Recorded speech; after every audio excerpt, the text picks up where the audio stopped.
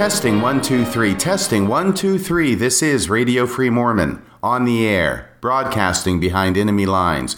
Tonight's episode, Radio Free Mormon, Defender of the Faith, Lecture 6. As faithful listeners to this program know, back in 1989, 30 years ago, I taught an institute class at the University of Texas at Austin dealing with the subject of defending the faith. There are a total of 12 such classes that I taught. I have already posted the first 5 lectures in that series, and tonight I will be posting the 6th lecture. This lecture deals primarily with prophecies of Joseph Smith and defending Joseph Smith against claims that he was a false prophet because certain prophecies of his did not come to pass. Here I discuss prophecies in general, as well as going into detail on certain prophecies of Joseph Smith that are the most frequently attacked, including his Civil War prophecy, as well as his prophecy that the temple would be built in Jackson County, Missouri, in this generation, or in other words, in the generation in which Joseph Smith lived. I think you will find the contents of this lecture very interesting and perhaps very helpful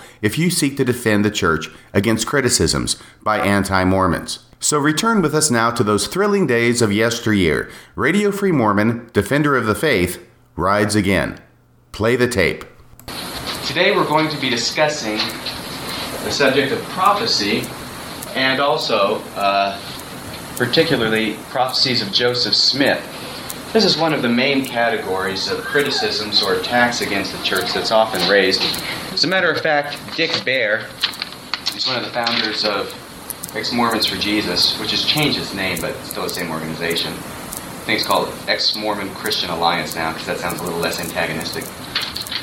Has a whole method based upon this approach of Joseph Smith's prophecies. It's called the KISS method of witnessing to Mormons, and it's KISS. And according to him, at least when he uses it, it doesn't stand for Knights in Satan's Service or anything like that. He has it standing for Keep It Simple, Saint. And it deals with just this line of attack. Him thinking that it's the most effective. Let me read to you scripture from the Old Testament, Deuteronomy 18:20, which is invariably raised at the beginning of any such criticisms of Joseph Smith's prophecies. Deuteronomy 18:20 states, but the prophet... 18:22? Yeah, let's just read 18:22, just that one verse. When a prophet speaks in the name of the Lord, if the thing follow not, nor come to pass, that is the thing which the Lord has not spoken, but the prophet has spoken it presumptuously. You shall not be afraid of him. So here is a test of prophets, which is brought up here by Moses, that if a prophet prophesies something and it doesn't come to pass, hey, there's your clue right there. Well, so he's not a prophet. And I say he's not a prophet either. Why are you sitting here taking all my thunder? Okay. Well, not all of it, perhaps just a few reverberations of my thunder. At any rate, the first thing that I do want to bring up is the fact that there are many prophecies that were made in the Bible that did not come to pass. Now notice that I'm not calling them a false prophecy necessarily, because I think that there are true prophecies that come to pass. I think also that there are true prophecies that do not come to pass. I would also state that there are false prophecies that come to pass. And on the other hand, I think that there are false prophecies that do not come to pass. So how I'm distinguishing a true prophecy from a false prophecy is the source. A true prophecy being one whose source is God.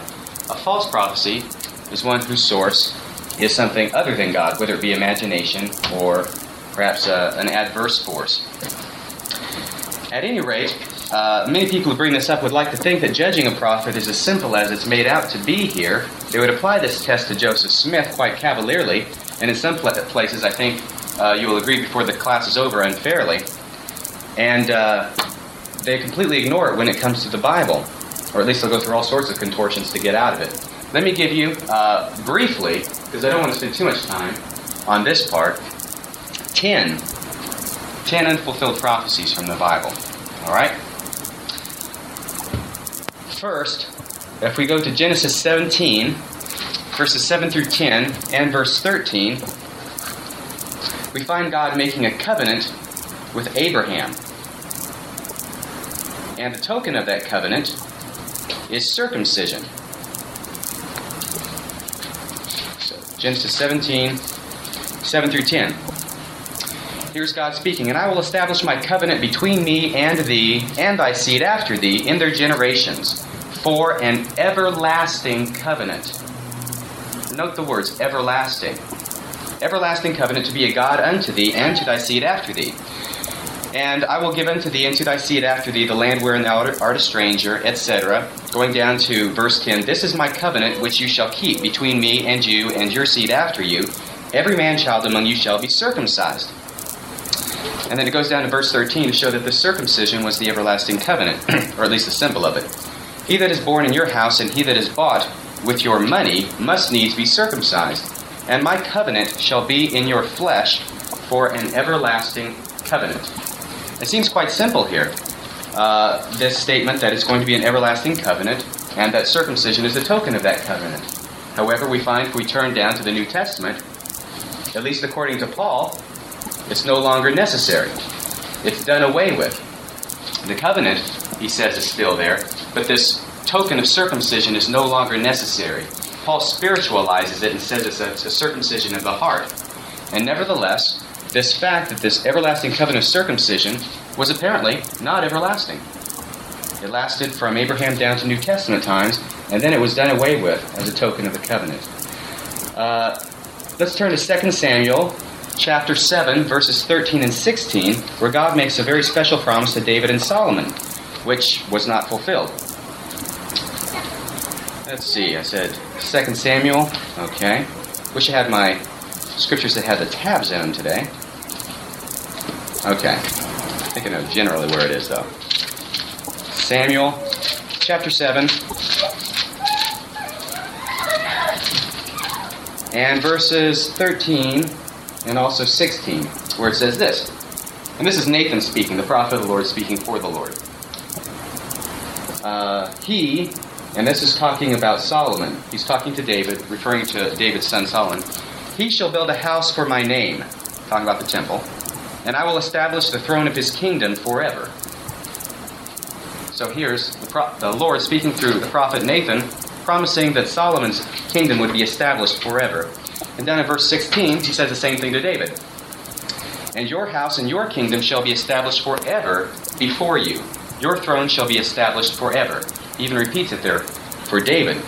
And yet, we know from our history, just what's recorded in the Bible, that is not at all what happened. David's kingdom was established, Solomon continued it, and then what happened? Solomon's son Rehoboam, under his rule, because he was kind of heavy-handed with the taxes, the nation was split so that there was one nation, Israel, on top, the other nation, Judah. Israel was destroyed in 721 by the Assyrians, carried away, and in 600 BC, the bottom kingdom, Judah, was taken captive by the Babylonians. That's not exactly what I would call establishing a kingdom forever, at least not the way we understand those words generally. So once again, this promise in a prophecy made by a prophet of the Lord, Nathan, to Solomon and David, was not fulfilled. I'm not calling it a false prophecy, note, but I'm simply saying it was not fulfilled. Exodus 19 and verse 6, where it is stated, let me make sure who's stating this.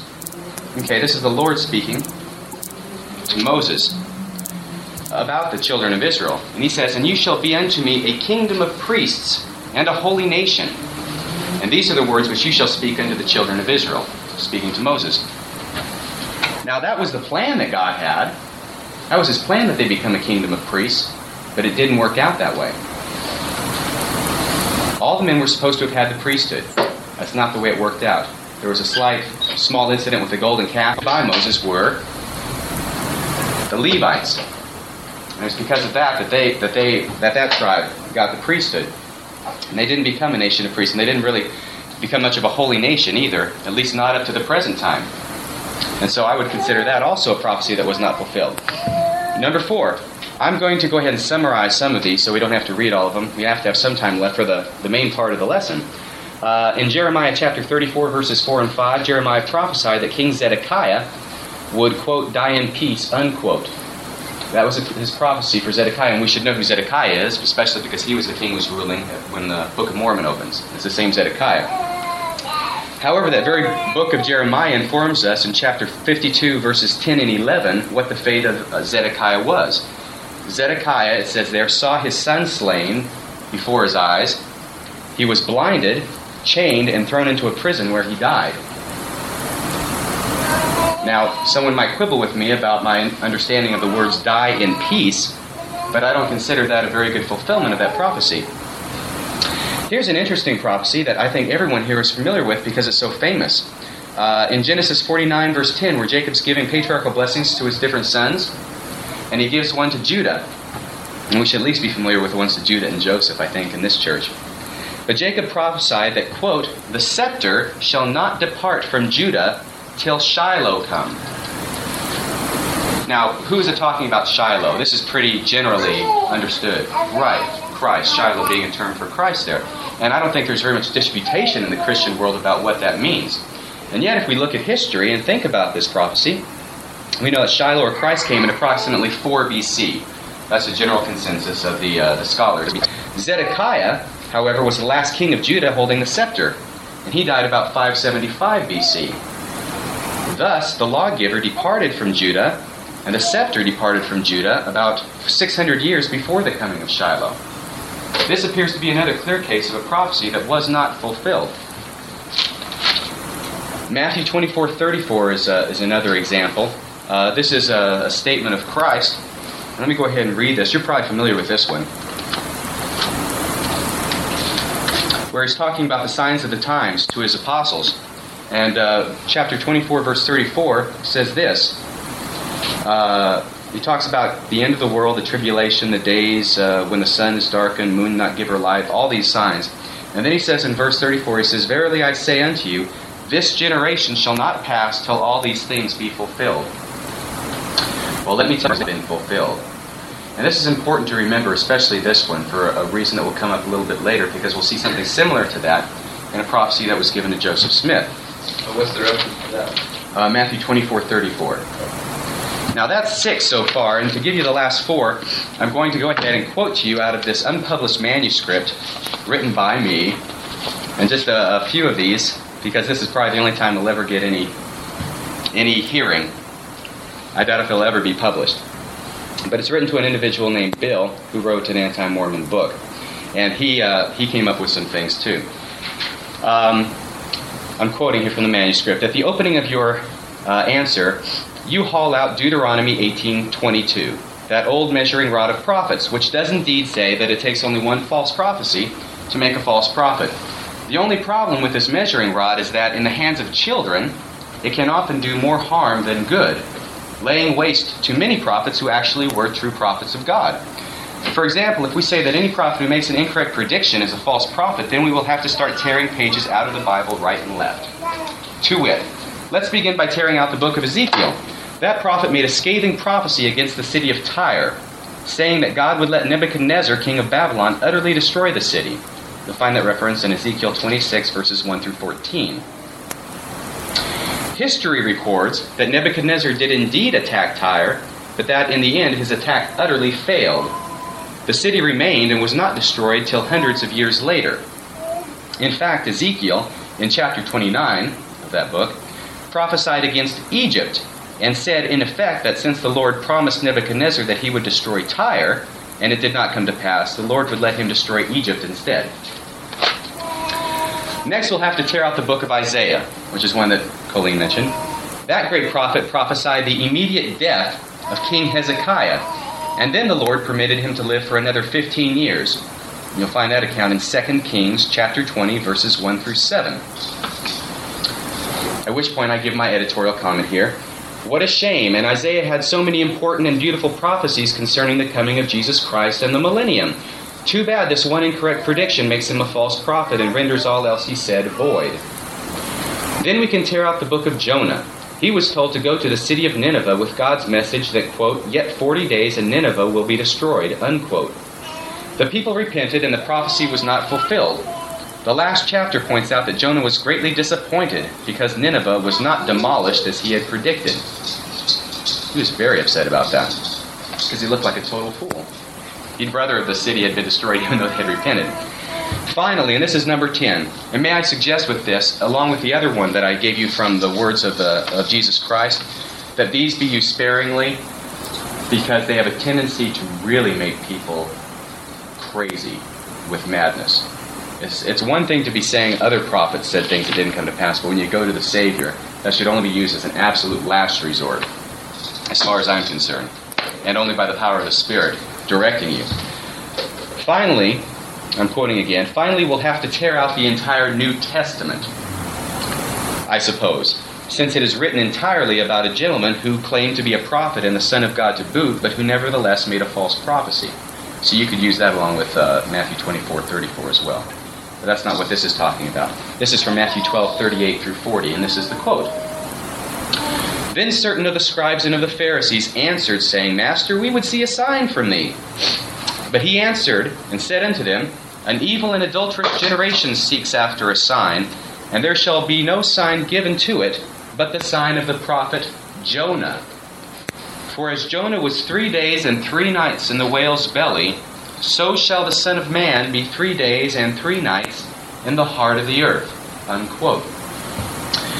Christ unequivocally said that he would be in the heart of the earth for 3 days and 3 nights. How long was he actually in the heart of the earth?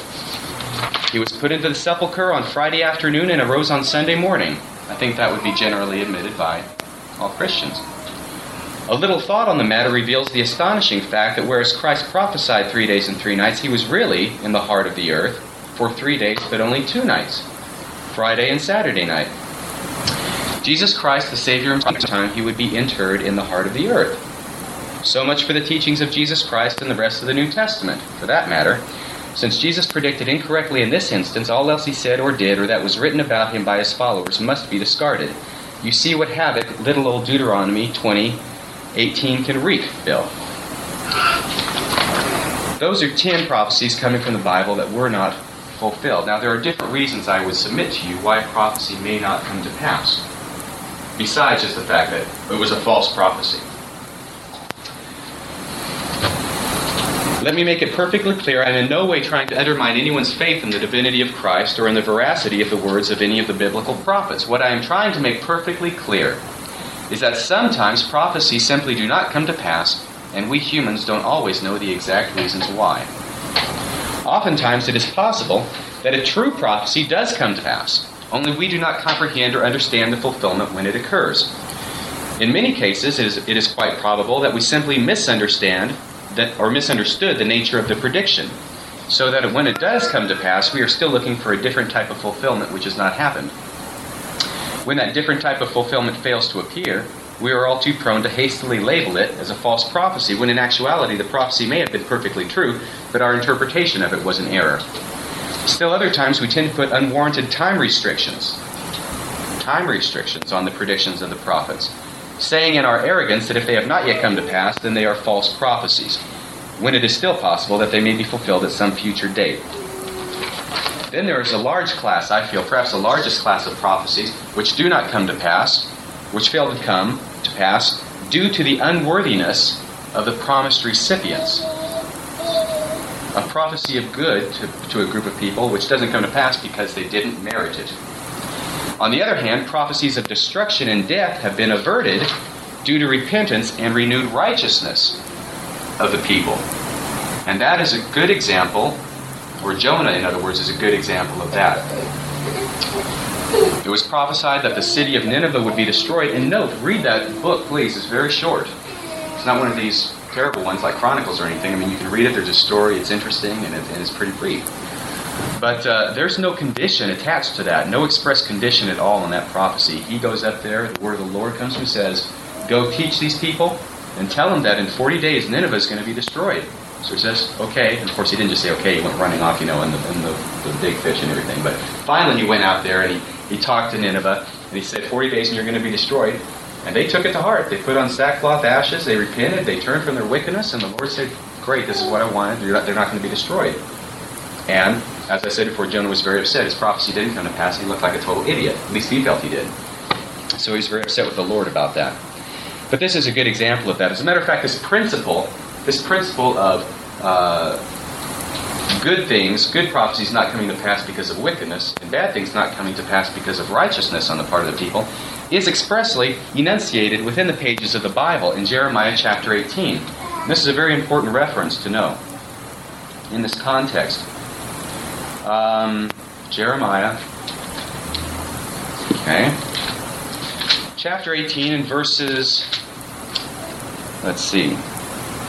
7 through 10. And note he says exactly what I have just told you here. At what instant I shall speak concerning a nation to pull down and to destroy it, if that nation against whom I have pronounced turn from their evil, I will repent of the evil that I thought to do unto them.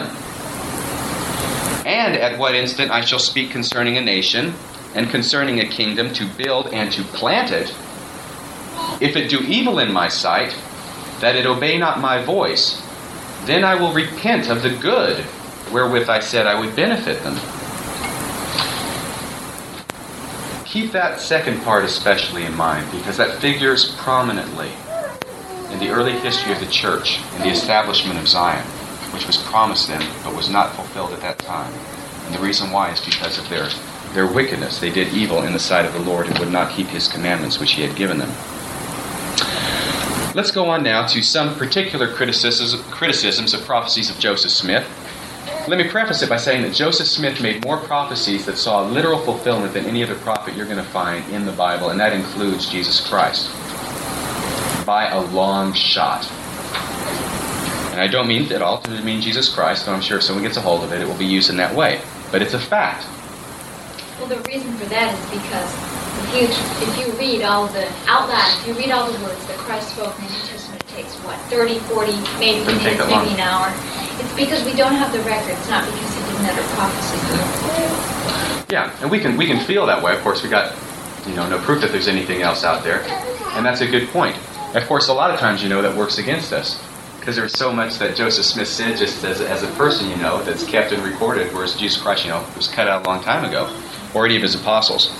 However, this fact about all these prophecies that Joseph Smith made that came to pass is very often Becker, who of course is a prominent anti-Mormon, very prominent, is fond of saying that he formed a committee to study the prophecies of Joseph Smith. They found 62 of his prophecies, and 58 of them failed, and only 4 of them came to pass, and they were very simple ones. And then he's often fond of making a sardonic statement that Jean Dixon has a better record than that, and I don't know if she does. I kind of doubt it, but that's irrelevant because what he's saying isn't true.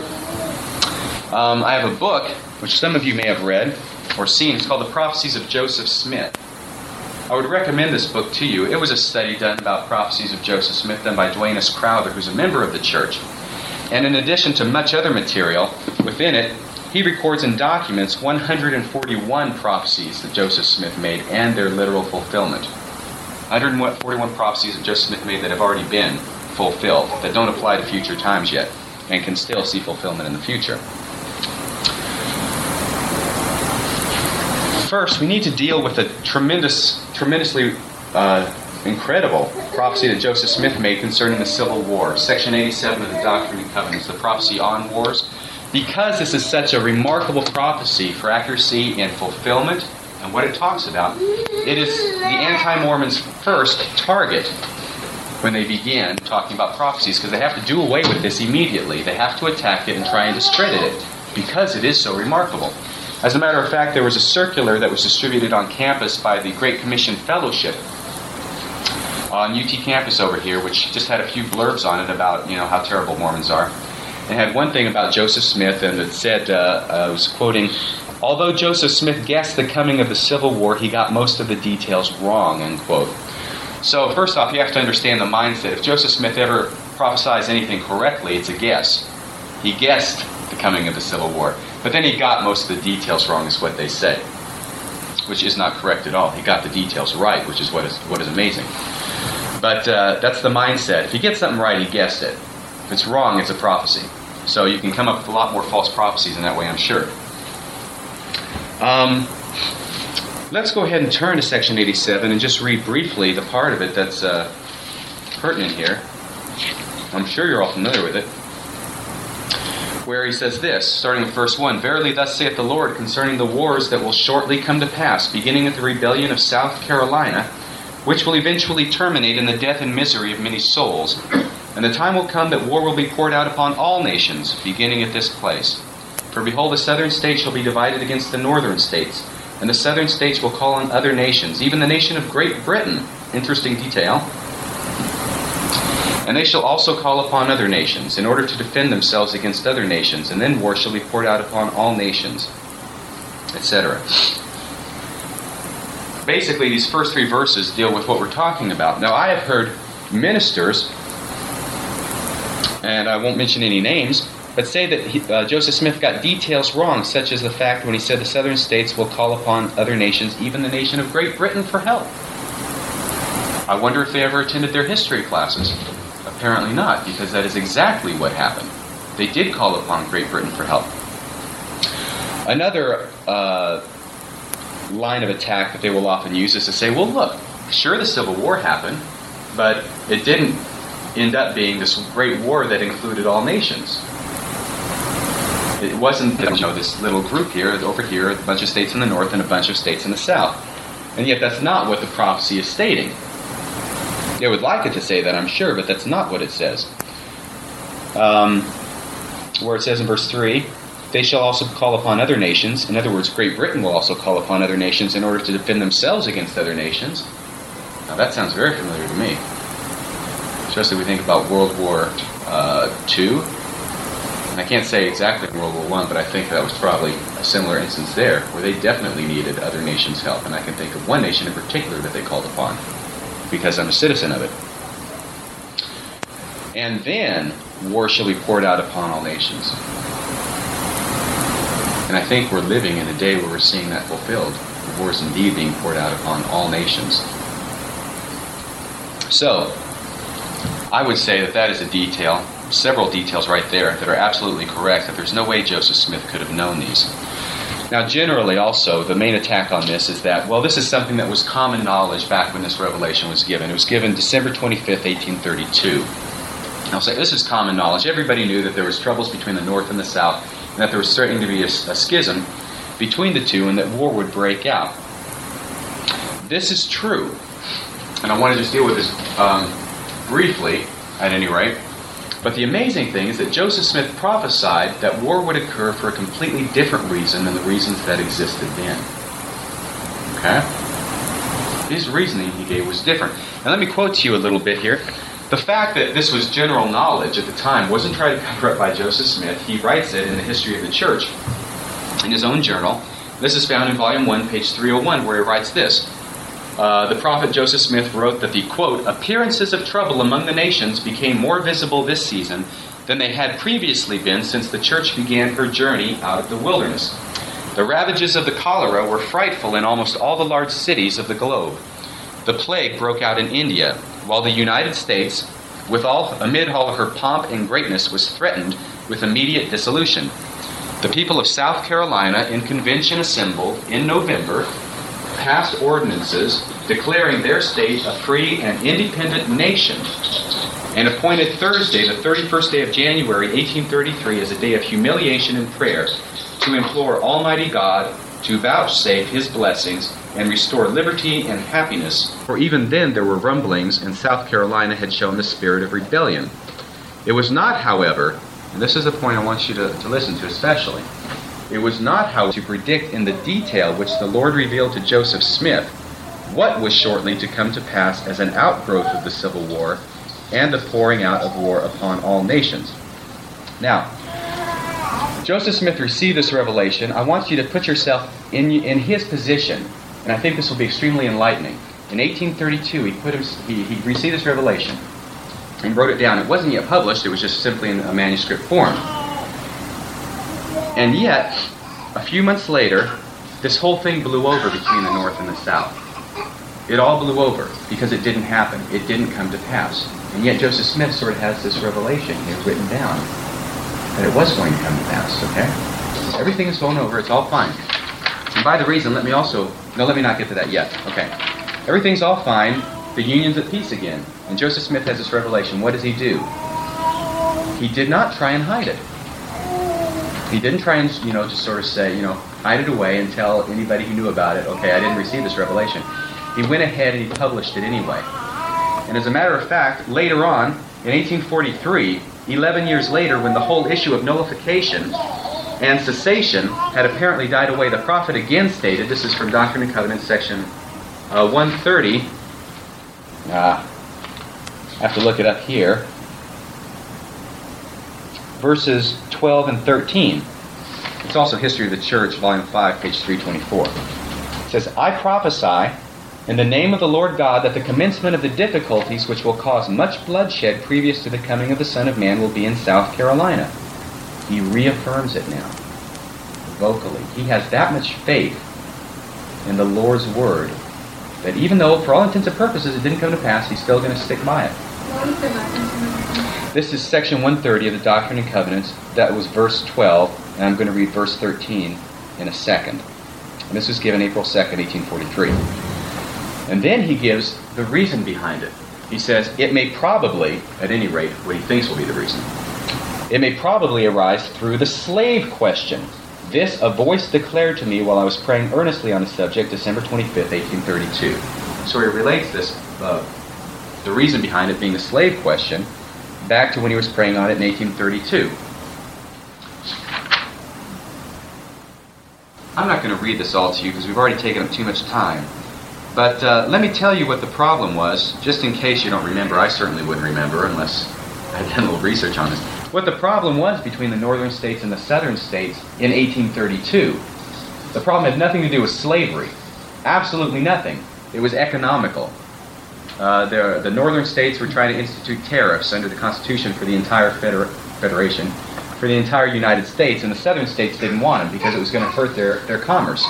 And so South Carolina said, if they don't lift this tariff, I mean, we're saying, hey, it doesn't apply to us. It's not going to apply to us. And if they don't lift it off by, January 31st, 1833, then we're going to secede from the Union and take all the South with us. It was completely an economical question, yet Joseph Smith says, no, it's going to arise over the slave question. So in 1843, Joseph Smith reaffirms this prophecy and says, yes, it's still in force. And we find out in 1860 it did happen just the way he said it would. Let me quote briefly from, this is the commentary on the Pearl of Great Price by Smith and Sjödahl. I don't know how to pronounce that crazy Swedish name. I assume it's Swedish. Sjödahl.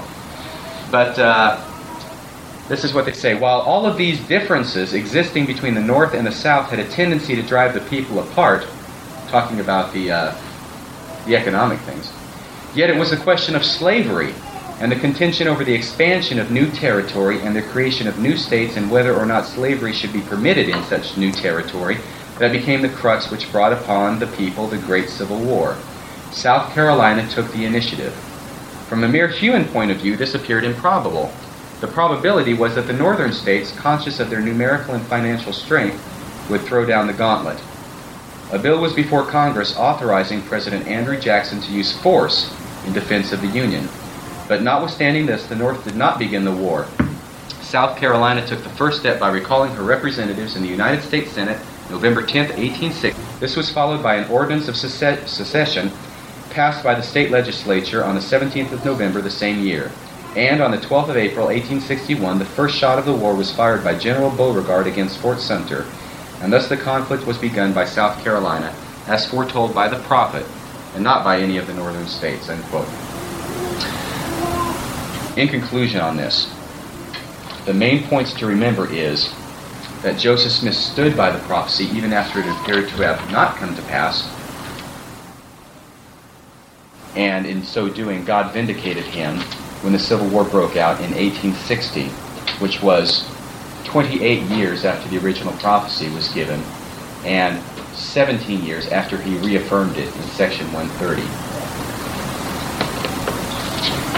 Now that we've spent that much time on it, we have to go to what is doubtless the most often brought charge against the prophecies of Joseph Smith. 4 times out of 5 at least, and probably 9 times out of 10, if anything's brought up, it's going to deal with Zion, with the establishment of Zion in Jackson County, Missouri. Let me read for you an instance. There's so many things that people can get out of the revelations in the Doctrine and Covenants. They stretch it as much as they can, of course. They milk it, try and get as many quote-unquote false prophecies as they can. But for instance, from Doctrine and Covenants, section 45, verses 64 through 70. This was from an outline made up by a Church of Christ minister back in the 60s. A, it was to be a land of peace. It was in fact a land of bloodshed. B, it was to be a place of safety. It proved to be a place of danger and death. C, God's glory was to be there. It was not manifest. D, the terror of the Lord was to be there, but the citizens of Jackson County did not find it so. E, the wicked shall not come unto it, but they did come into it and murdered many Mormons. They suffered exceedingly.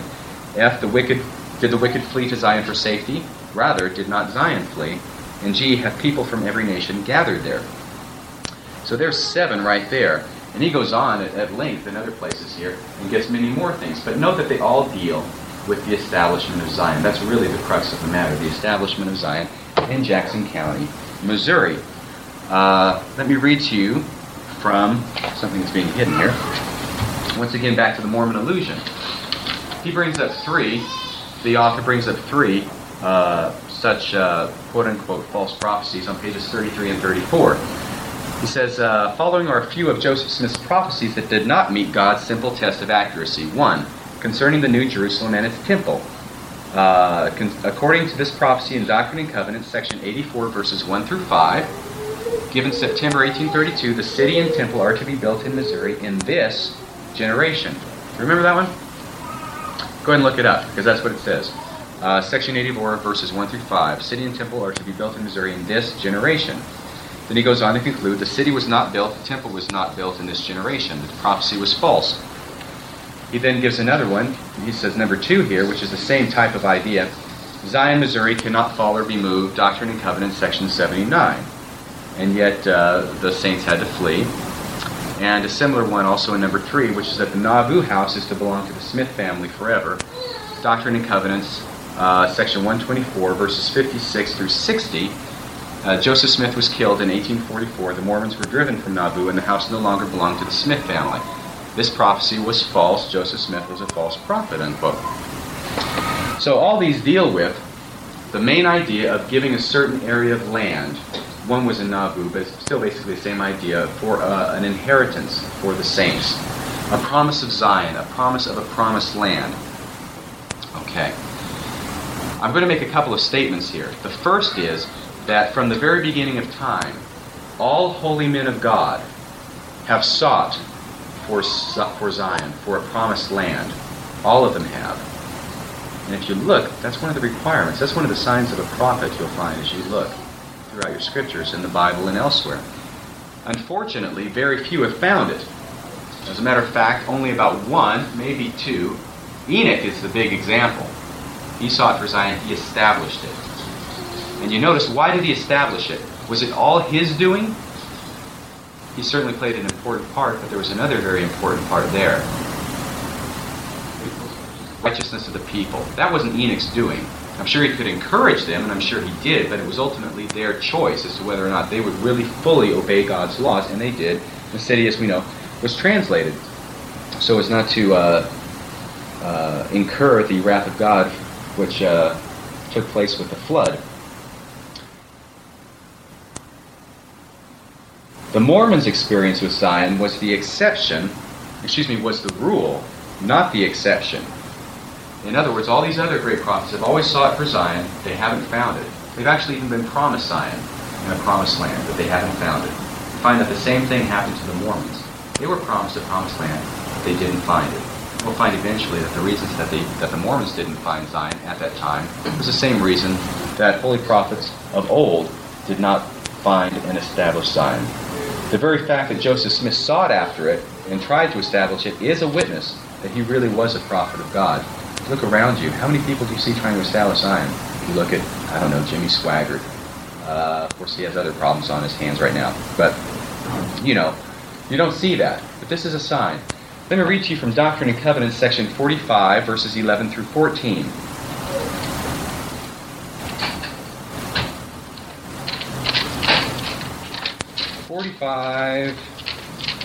(11 through 14).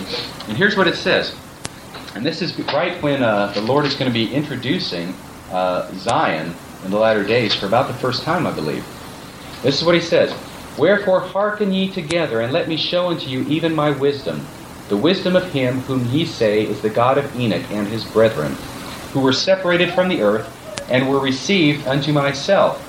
A city reserved until a day of righteousness shall come, a day which was sought for by all holy men.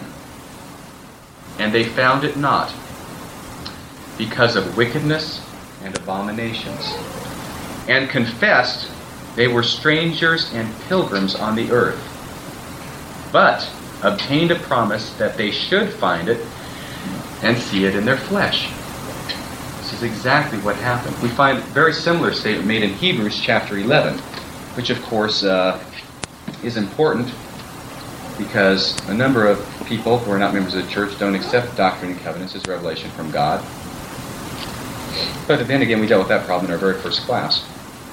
At any rate, let's go to Hebrews chapter 11, verses 9 and 10. You'll find it not so clearly stated here, yet you can understand it here, I think, when you have read Doctrine and Covenants, section 45. 9 and 10, let's start with that.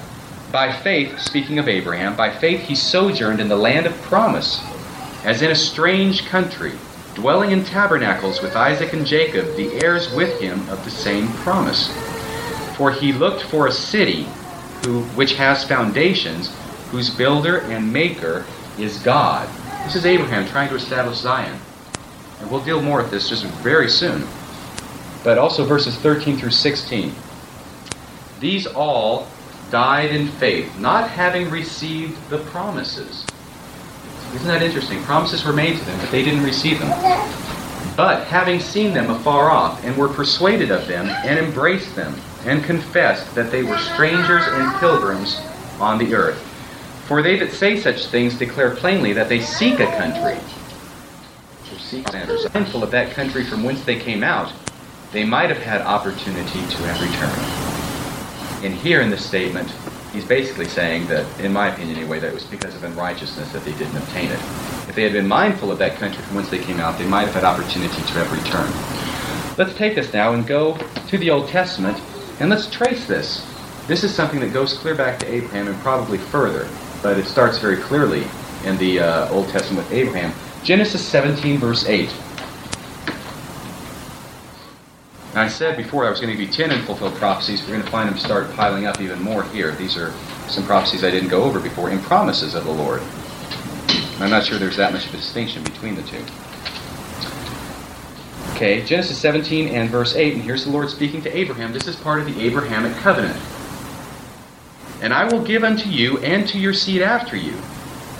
I will give unto you and to your seed after you the land wherein you are a stranger, all the land of Canaan, for an everlasting possession, and I will be their God. What happened? Did Abraham ever get that land? Never. He died. You remember when he died, and his son Isaac had to go to some neighbors that they had? They didn't have a stitch of land, and so they had to go to some neighbors and ask them if they could bury Abraham in their cave. Machpelah is what they called it. And they allowed him to, and so they got a place to bury him. Otherwise, they couldn't have buried Abraham, because they didn't have a stitch of land there. As of the time Abraham died, that promise was made to Abraham. It didn't come to pass. The promise was renewed with Isaac, Genesis 26, verses 1 through 4. And there was a famine in the land, beside the first famine that was in the days of Abraham. And Isaac went into Abimelech, king of the Philistines, unto Gerar. The Lord appeared unto him, and said, Go not down into Egypt, but dwell in the land which I shall tell thee of. Sojourn in this land, and I will be with you, and will bless you. For unto you and unto your seed I will give all these countries. And I will perform the oath which I swore unto Abraham your father. And I will make your seed to multiply as the stars of heaven, and will give unto your seed all these countries, and in your seed shall all the nations of the earth be blessed. Once again, renewing that promise to Isaac, which hadn't been fulfilled in Abraham. I will give you and your seed this country. What happened? Isaac died. He was a stranger and a pilgrim in the land. He never had any land there either. He had to be buried in that same cave. Then that promise, having failed twice, at least as far as we see things, chapter 28, verses 10 through 13, still in Genesis. And this is where Jacob has the vision, the ladder, Jacob's ladder. And it talks about the ladder. And then it says, and behold, in verse 13, and behold, the Lord stood above it, the ladder, and said, I am the Lord God of Abraham, your father, and the God of Isaac. The land whereon you lie, to thee will I give it, and to your seed. And he goes on. What happened with Jacob? Was that promise fulfilled? Did he get Zion? Did he get the promised land?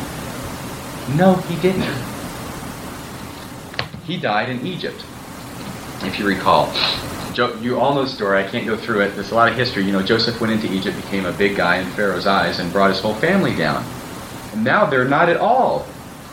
They're not at all in the promised land. They're all in Egypt. And they're there for 400 years. For 400 years they're in Egypt in bondage, right? God raises up Moses. Says, okay, time come for deliverance of my people. We're going to lead them out of Egypt and into the promised land. Finally, I'm going to fulfill the promises which I made to Abraham and to Isaac and to Jacob. And this is how he says it to Moses.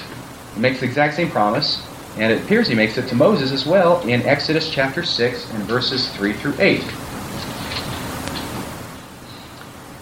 And I appeared unto Abraham, God speaking, unto Isaac and unto Jacob by the name of God Almighty, but by my name Jehovah was I not known to them. And I have also established my covenant with them, to give them the land of Canaan, the land of their pilgrimage, wherein they were strangers. God here himself confessing they were strangers there. They didn't get that promise. And I have also heard the groanings of the children of Israel, whom the Egyptians keep in bondage, and I have remembered my covenant. Wherefore say unto the children of Israel, I am the Lord, and I will bring you out from under the burdens of the Egyptians, and I will rid you out of their bondage, and I will redeem you with a stretched out arm and with great judgments. And I will take you to me for a people, and I will be to you a God, and you shall know that I am the Lord your God, which brings you out from under the burdens of the Egyptians.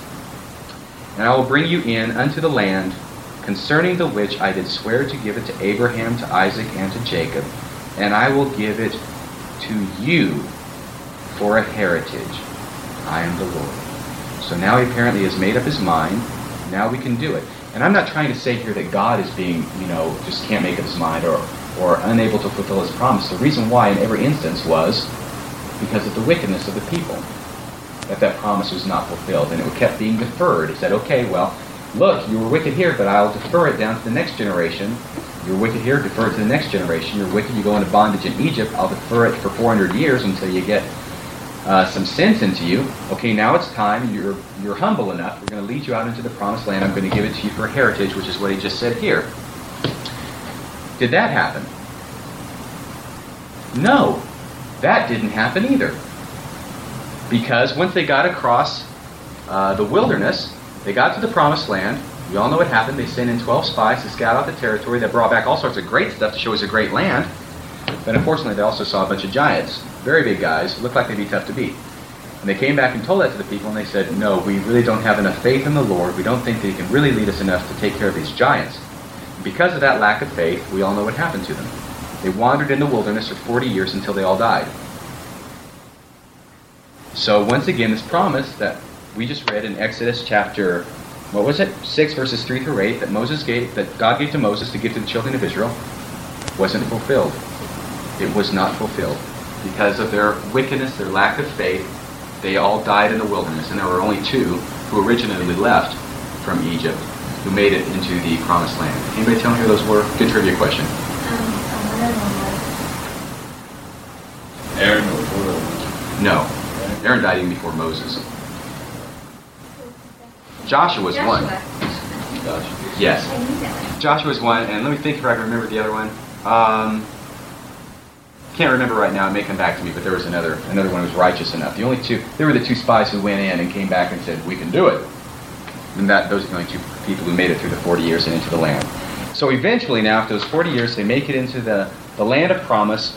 And I can't go into all this other stuff, but they didn't get it automatically. They had to fight for it every inch of the way. And it was only until the time of David, actually, that they kicked everybody out. It was that long before they finally kicked all the inhabitants that had been there originally out and took the land for themselves. And then we know what happened under Solomon, and then under his son, and then it was divided, and so forth. But once again, the reason why these promises were not fulfilled was because of wickedness on the part of the people. Otherwise, God would have fulfilled those promises. And in the same way, Joseph Smith received revelations on Zion. He received the exact same types of promises. that Zion would be established in this generation. The temple would be built. These are promises that God made to Joseph Smith. And yet it did not happen, and why not? Because of the wickedness of the people. And I just want to read here from Doctrine and Covenants, section 105, verses 2 through 6, and we'll get right to that. 105, verses 2 through 6, where the Lord makes that very clear. That it was because of saying to you, were it not for the transgressions of my people, speaking concerning the church and not individuals, they might have been redeemed even now. But behold, they have not learned to be obedient to the things which I required at their hands, but are full of all manner of evil, and do not impart of their substance as becomes saints to the poor and afflicted among them, and are not united according to the union required by the law of the celestial kingdom. And Zion cannot be built up unless it is by the principles of the law of the celestial kingdom. Otherwise, I cannot receive her unto myself. And my people must needs be chastened until they learn obedience, if it must needs be by the things which they suffer. That is the main crux of the matter as to why they were not allowed to have Zion, why the promises weren't fulfilled.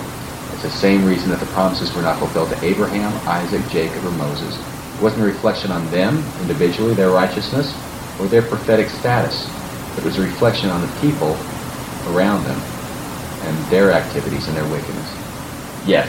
Okay. Some of the property which was promised to the Smith family was given to them as a blessing. And we have the scripture which says, there is a law irrevocably decreed in heaven upon which all blessings are predicated. The only way to get a blessing is by obedience to the law. In other words, we read into that, you are given this conditionally as long as you are obedient. Right, and many, and I think most prophecies, at least of good or evil to a certain people or person, are predicated, are obviously conditional. Yeah, but any Latter-day Saint prophecy which uses the word blessing, we automatically read into that as being conditional and righteous. That's a good point. We immediately, of all people, should understand that. Yeah. Especially when reference to the verse that you just quoted from the Doctrine and Covenants. Well, believe it or not, I've got about twice as much material here, and I thought I would cover it all today. I'll have to go into this not next week, because next week is spring break. As if I have to remind any of you who are students about that. But the week after that. There's a few more things I wanted to say about Zion, although I think we've covered the bulk of it, and I think it's pretty clear what happened. And I think it's pretty clear also what needs to happen before Zion can be established, even as it has been prophesied. My only hope is that it, from Abraham's promise to the time the children of Israel eventually went into the promised land and possessed it under Joshua, that was over 500 years. There will be less than 500 years between the time that Joseph Smith got that promise and the time that we'll be able and righteous enough and humble enough to go in and take Jackson County, Missouri as our inheritance. A few other things, like I said, that I want to talk about next week.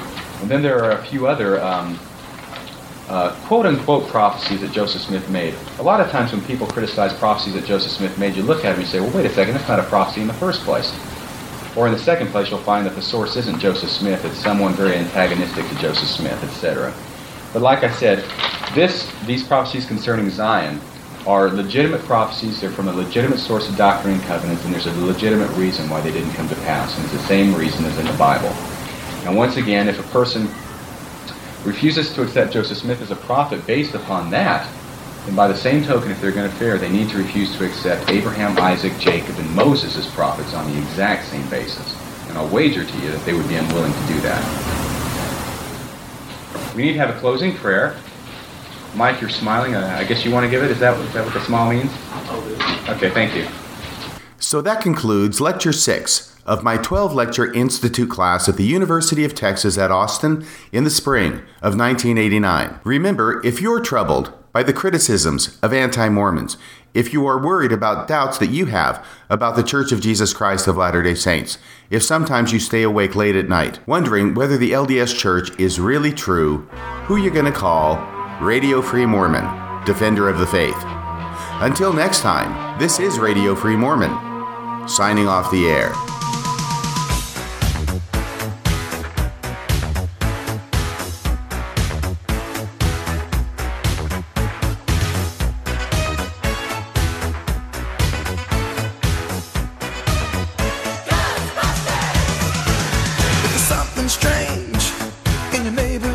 good, who you gonna call? Ghostbusters! If there's something weird and it don't look good, who you gonna call? Ghostbusters!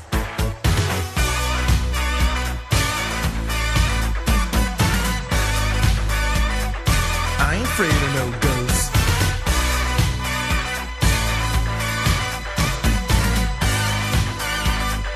I ain't afraid of no ghosts.